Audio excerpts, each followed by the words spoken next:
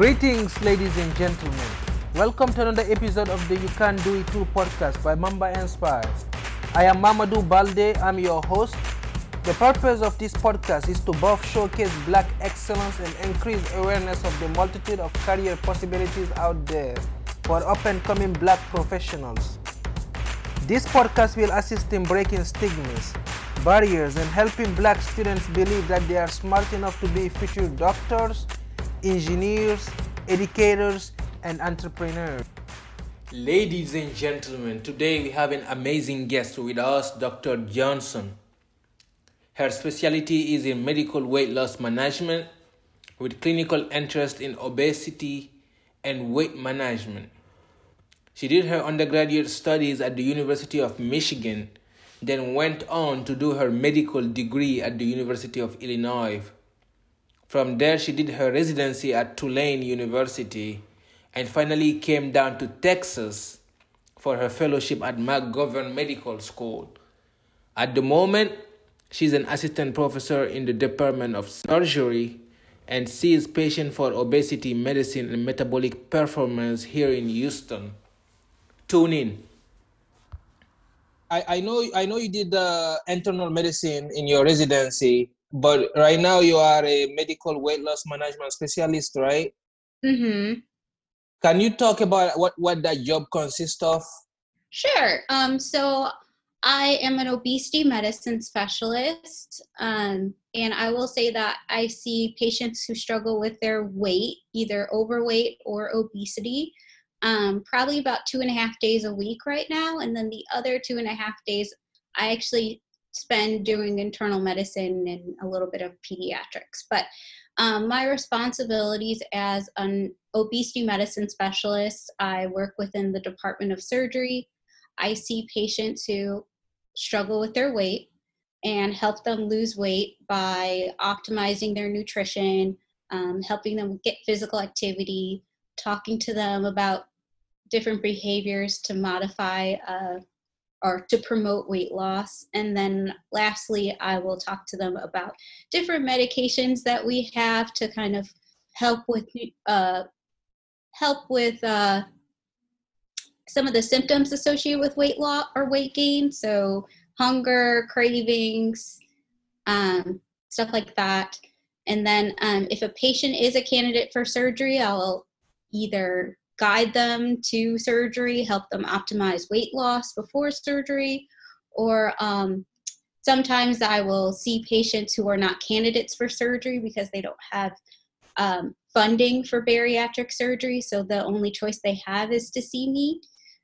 Or sometimes I will see patients who had bariatric surgery and they haven't lost a sufficient amount of weight after the surgery, or they're starting to gain weight following the surgery.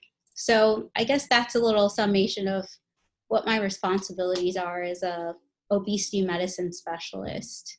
Definitely, that is so important. I remember I watched a surgery when I went to Greece for shadowing about my sophomore year in college, and I watched a surgery like something like that, invasive surgery removing fat from the body, from the stomach, and people after that have so much trouble trying to keep that weight off, and many people do not know that. That's definitely important.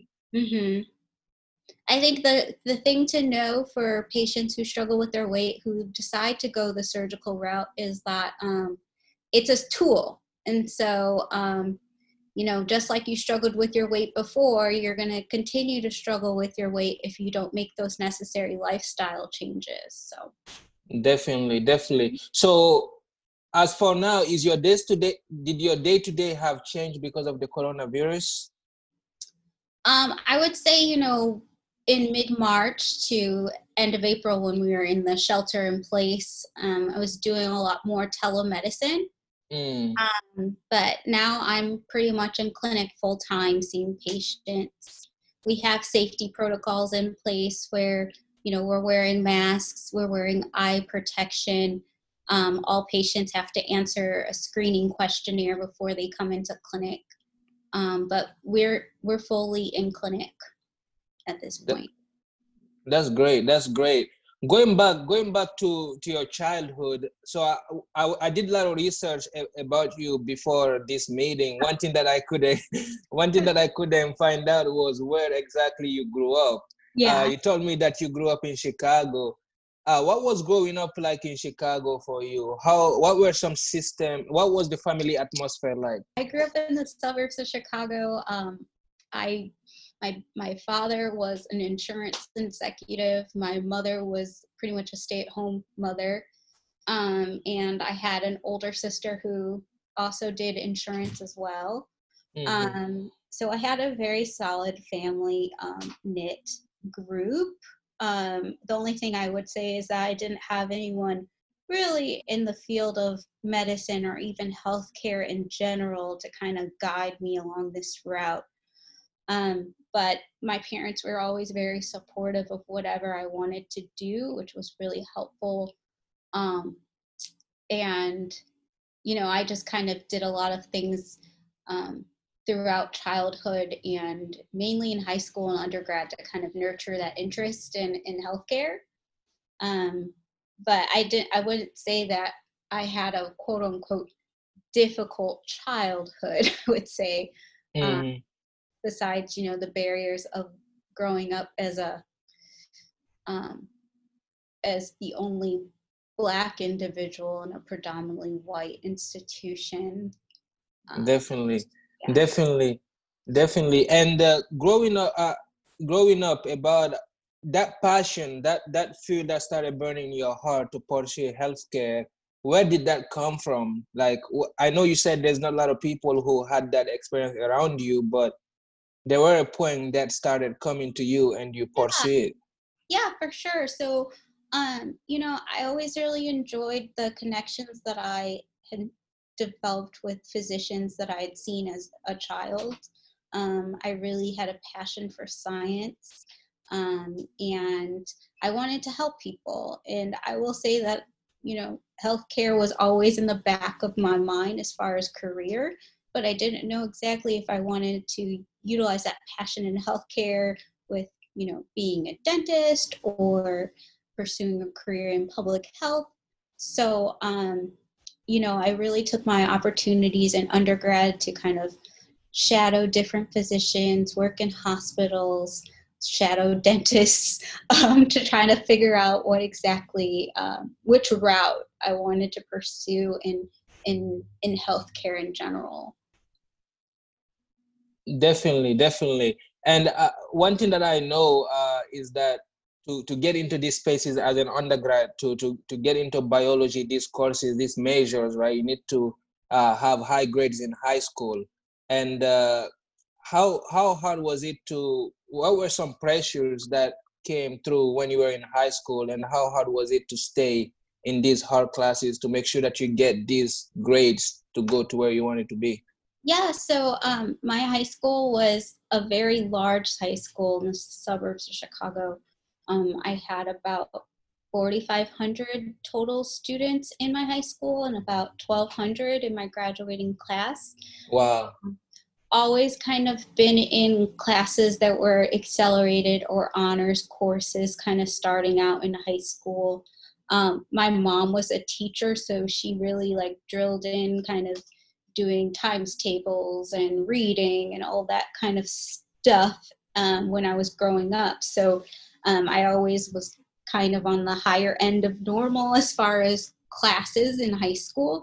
And then as I progressed through high school, I was able to get myself enrolled in some AP classes. So Mm. I took a like five or I took a lot of AP classes. So AP biology, AP calculus, AP Spanish, AP, yeah. So I took a lot of AP classes that really helped to get me prepared for the college work that I would experience, especially in freshman year of college. I was just really accustomed to the rigor because I had seen it in high school, and that transition from high school to college wasn't as difficult. And I also came in with like over a semester and a half worth of credits from those AP classes. So it really helps to stimulate, advanced classes in college earlier, and then also helping to possibly graduate earlier from college, but I didn't. So well, I mean, everybody have their own journey to college, and you have to take your time and make sure you have everything you need before you graduate. But talking about college, you decided to go to University of Michigan, from Chicago to University of Michigan to do your undergraduate degree. And that's a PWI. How hard was it to get in that space in the beginning and just adapt? Did you face any imposter syndrome? No, honestly, because of where I grew up, I've always been in a PWI. Okay. So I've always kind of been that minority. So transitioning from high school to college wasn't that difficult from that perspective. I think that in general, I experienced it more in high school than in college. But in general, I think that people of majority descent, they sometimes feel like you don't belong, and you are only there because of your minority status, and they kind of neglect the fact that you've worked hard to get to that point. Like, I was the vice president of my class. I got a scholarship to Michigan. I was very involved in a lot of social action, community service, all those things in high school and going into college. So there were things beyond my race that basically distinguished me from others, that I essentially earned the spot at University of Michigan. I earned the spot where I was in high school. And so I think you have to kind of continue to, I would say, make sure that you're, steadfast in your beliefs and know what you have achieved, and be confident in that, because as you go along, there's always going to be people that feel like you don't belong. This podcast is about showcasing Black professionals who are doing excellent things. But what is the definition of Black excellence? Taking what you have and making the best of it. Can achieve things when literally the whole entire system is designed in ways that are is designed to exclude us. It doesn't matter what you start out with. It matters where you go. And then when you go, you're not going just for you. You're going to lead the way for someone else. It means excelling at a high level while staying true to yourself, and true to yourself in your Black. We still are able to, just go the extra mile, or, carry the extra weight that we need to carry just because of society, and still achieve the things that we're able to achieve. And paying it forward. That's my definition of Black excellence. Wow, definitely. And talking about those spaces, I know there are pressure, right? That kind of pressure. How in those spaces where there are not so many people does not look like you, right? And the people that look like you are not in these majors and stuff like that. Did you have any kind of pressure, feeling like you should be with the people that look like you, or how to get those people that look like you where you are? Did you feel those kind of pressure? Not necessarily. I will say that, being in a PWI and being in an institution like University of Michigan, they're always promoting diversity, and they have additional support programs that are made for underserved underserved, students, to ensure their success.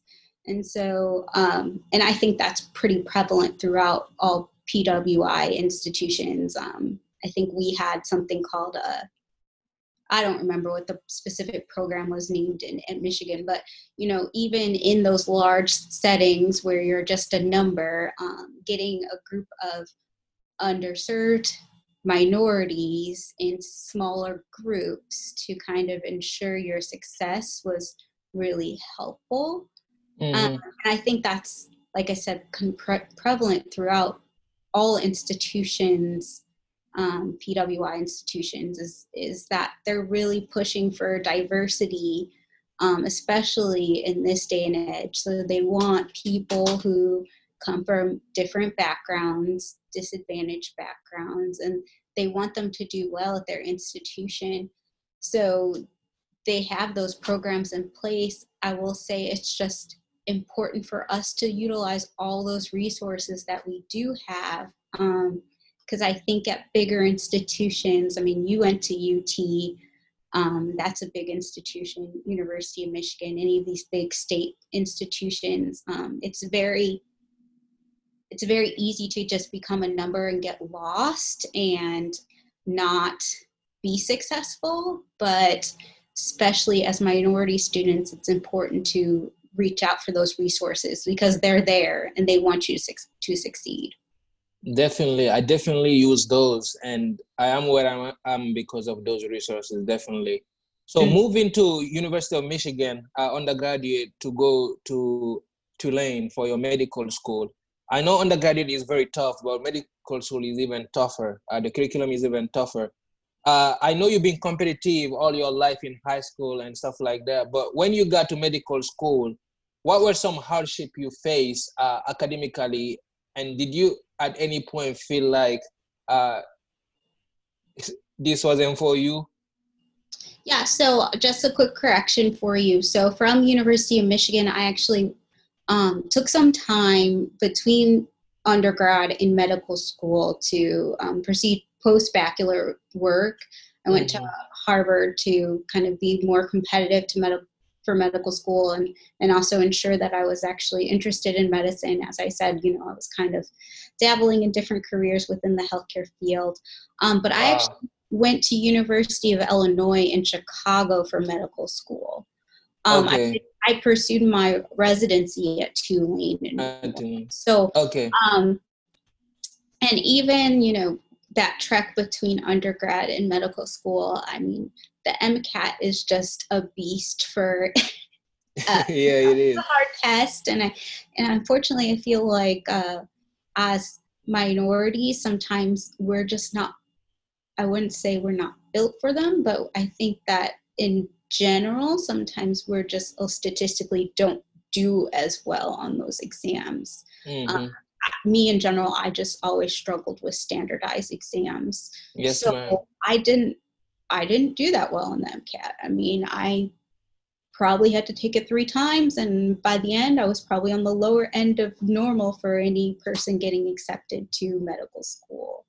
But I think you have to stay very persistent if that's definitely what you want to pursue, and if you're supposed to pursue it, then it will work in its own way. UIC was a great institution for me because,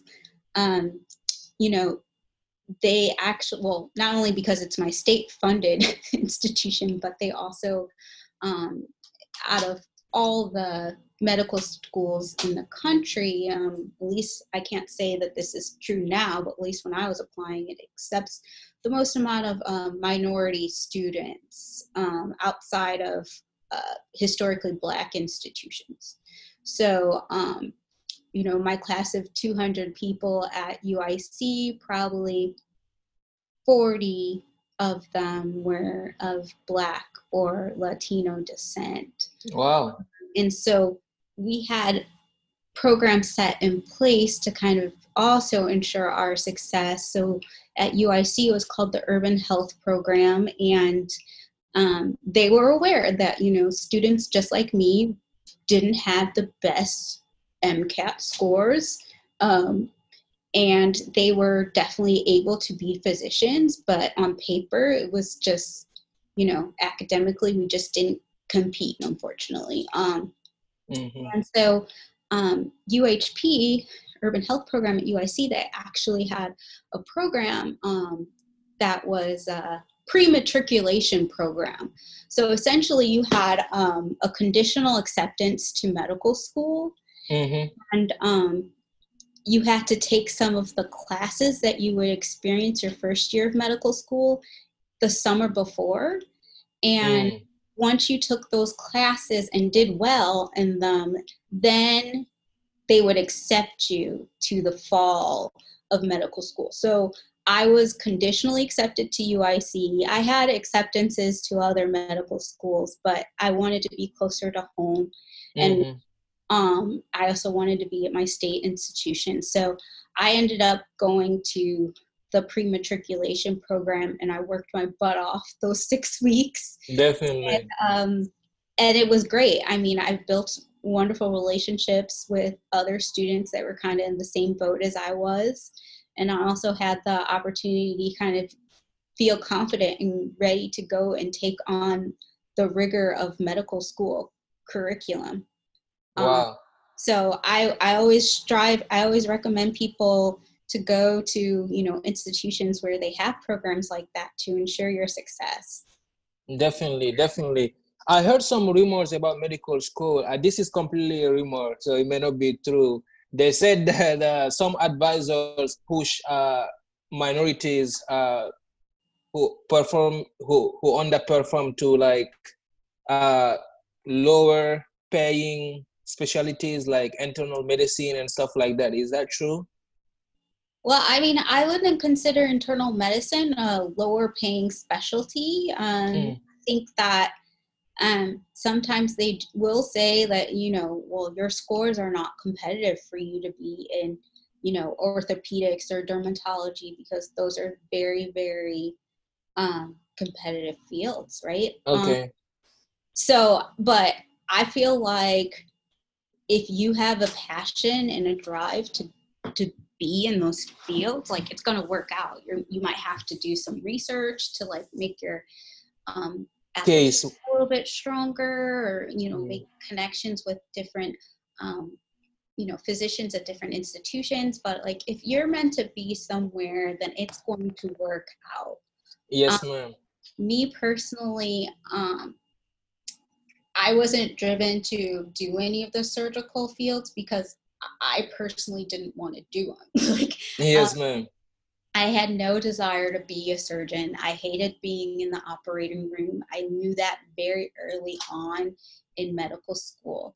So I had kind of eliminated all of those options as careers and really was liking the idea of going into primary care, because primary care is where all the bread and butter medicine is. Like, you're the first step to a lot of patients. Patients come to you, you build longitudinal relationships with those patients. You're able to see them grow. You're able to manage chronic disease. You build, your patients have confidence in you and how you manage things. And in general, I mean, like, primary care is needed. Like, we yes, need ma'am. Yes, ma'am. physician. And so we also find that, like, in general, especially now, minorities want to go to physicians that look like them, right? Definitely. There's not enough of us around. So if you have a passion for like going into primary care, I think that's like the best thing that you can do, because you're helping out your people. This podcast is about showcasing Black professionals who are doing excellent things. But what is the definition of Black excellence? Taking what you have and making the best of it. Can achieve things when literally like the whole entire system is designed like in ways that are like is designed to exclude us. It doesn't matter what you start out with. It matters where you go. And then when you go, you're not going just for you. You're going to lead the way for someone else. It means excelling at a high level while staying true to yourself and true to yourself in your Black. We still are able to, just like go the extra mile or, carry the extra weight that we need to carry just because of society and still achieve the things that we're able to achieve. And paying it forward. That's my definition of Black excellence.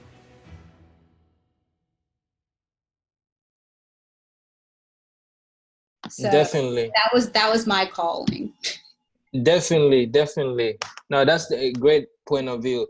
And going from medical school to residency, I know medical school is tough, but again, residency is even tougher. Yeah, one of my earlier interview gave the reference of residency as working in McDonald's, but only doing something that you are passionate about because you're working so long hours, like 80 hours a week or something like that.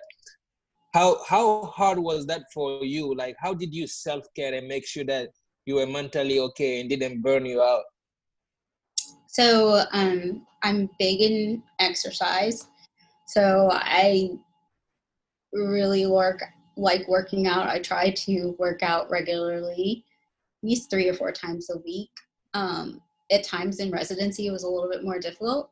Yes, ma'am.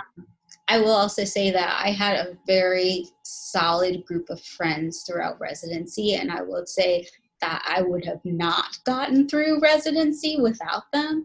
I don't think I could have been in any other residency and gotten through it because they're just a remarkable set of girls. So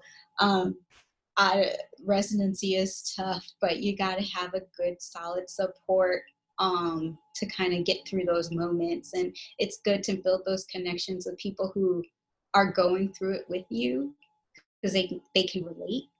Definitely.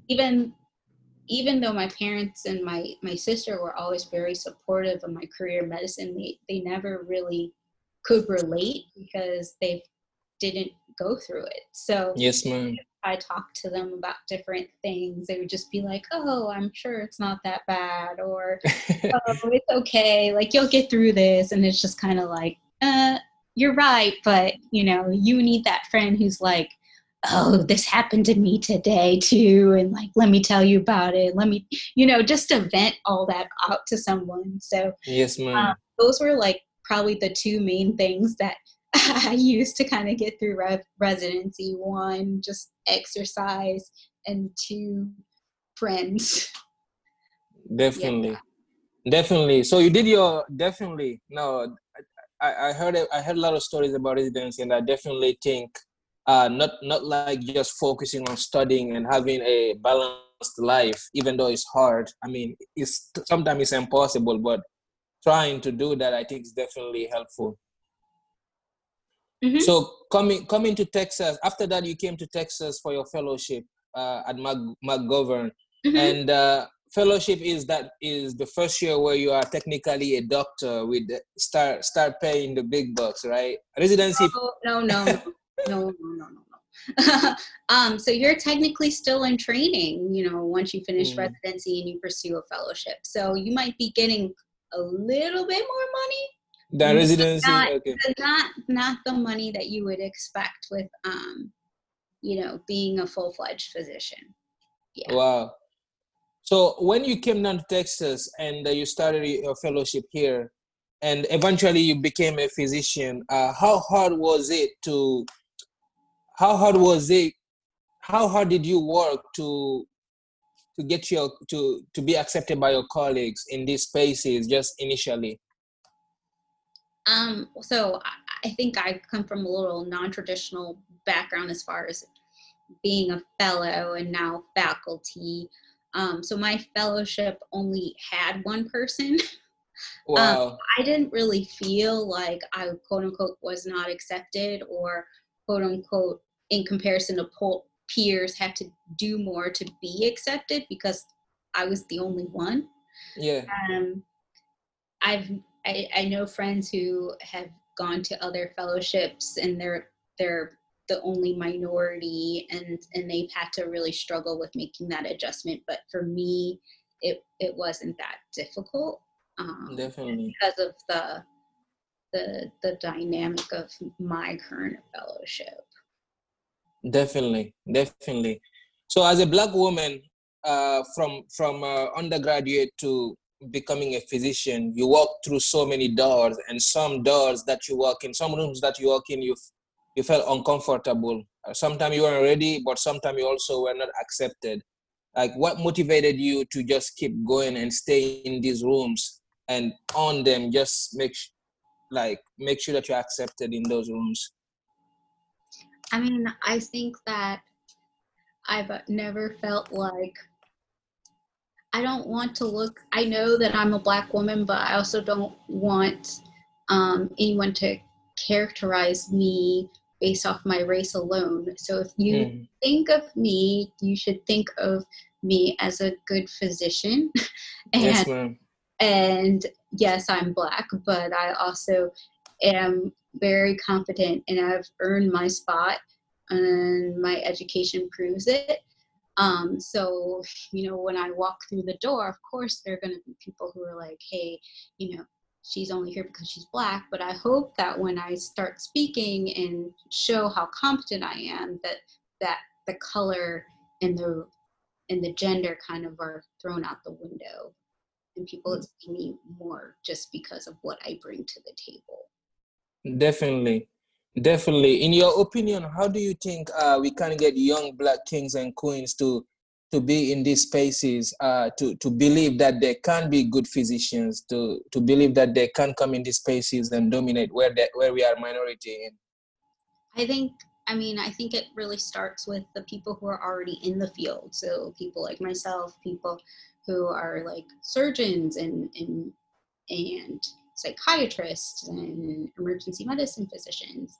I think we need to kind of come to the table and interact with potential people who are interested in medicine and show that it can happen, and kind of be their support throughout their whole path, and have them be able to talk to us and about any struggles that they're experiencing throughout their journey, because it's definitely not easy. But if you see that people are doing it, I think then you're less likely to believe that you can't do it. Definitely. No, that makes sense. What is the favorite thing about your job? What do you enjoy doing most? So on the weight management side, I think I get extreme gratitude, like obviously when patients lose weight. But with that weight loss, you see an overall change in their confidence, their energy, they're feeling like more mobile. They have improvement in a lot of their weight-related medical conditions, like their diabetes. I can get them off of their insulin. I can get them off of some other medications for their diabetes, or any other medications that they're using to like manage their blood pressure, cholesterol. I mean, when they lose weight, we see improvement in all those conditions. And, they're really gratified, and they continue to come back to you because they've been successful. And I think that when patients come to see me for weight loss, they've honestly tried everything, and they're just frustrated and they don't know what else to do.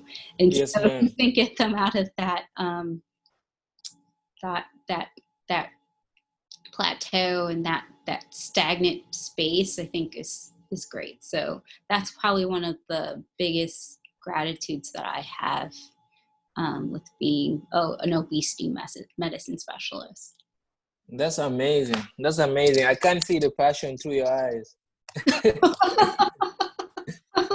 Yeah. That's amazing. Well, thank you so much, Dr. Johnson. It's definitely an honor to have you in the podcast. I made the Black Queen's grace continually mesmerize the millions who couldn't see it when looking into her eyes. And the Black man's plight no longer be the disguise. Oppression, emasculation, they want to castricize. And I just want to be me. I just want to be free. I just want liberty, equity, and democracy. I just want to believe in the good of society. I just want to believe that they ain't been lying to me. I want equality, want no more poverty. I want people to tell you it's more Black people in jail for committing crimes that Blacks and whites are committing equally. I want the corporate interests to crumble before my feet. I want them to stop selling your rights to powers that be. I want a third term for Obama, we'll never see. No Democrat, no Republican, me, I want unity. I want the righteous voice speaking to my community. Don't listen to what they say and look at what they say to see. I want you to know the truth, but for that you will have to see. All people are beautiful, but you best know my people are beautiful.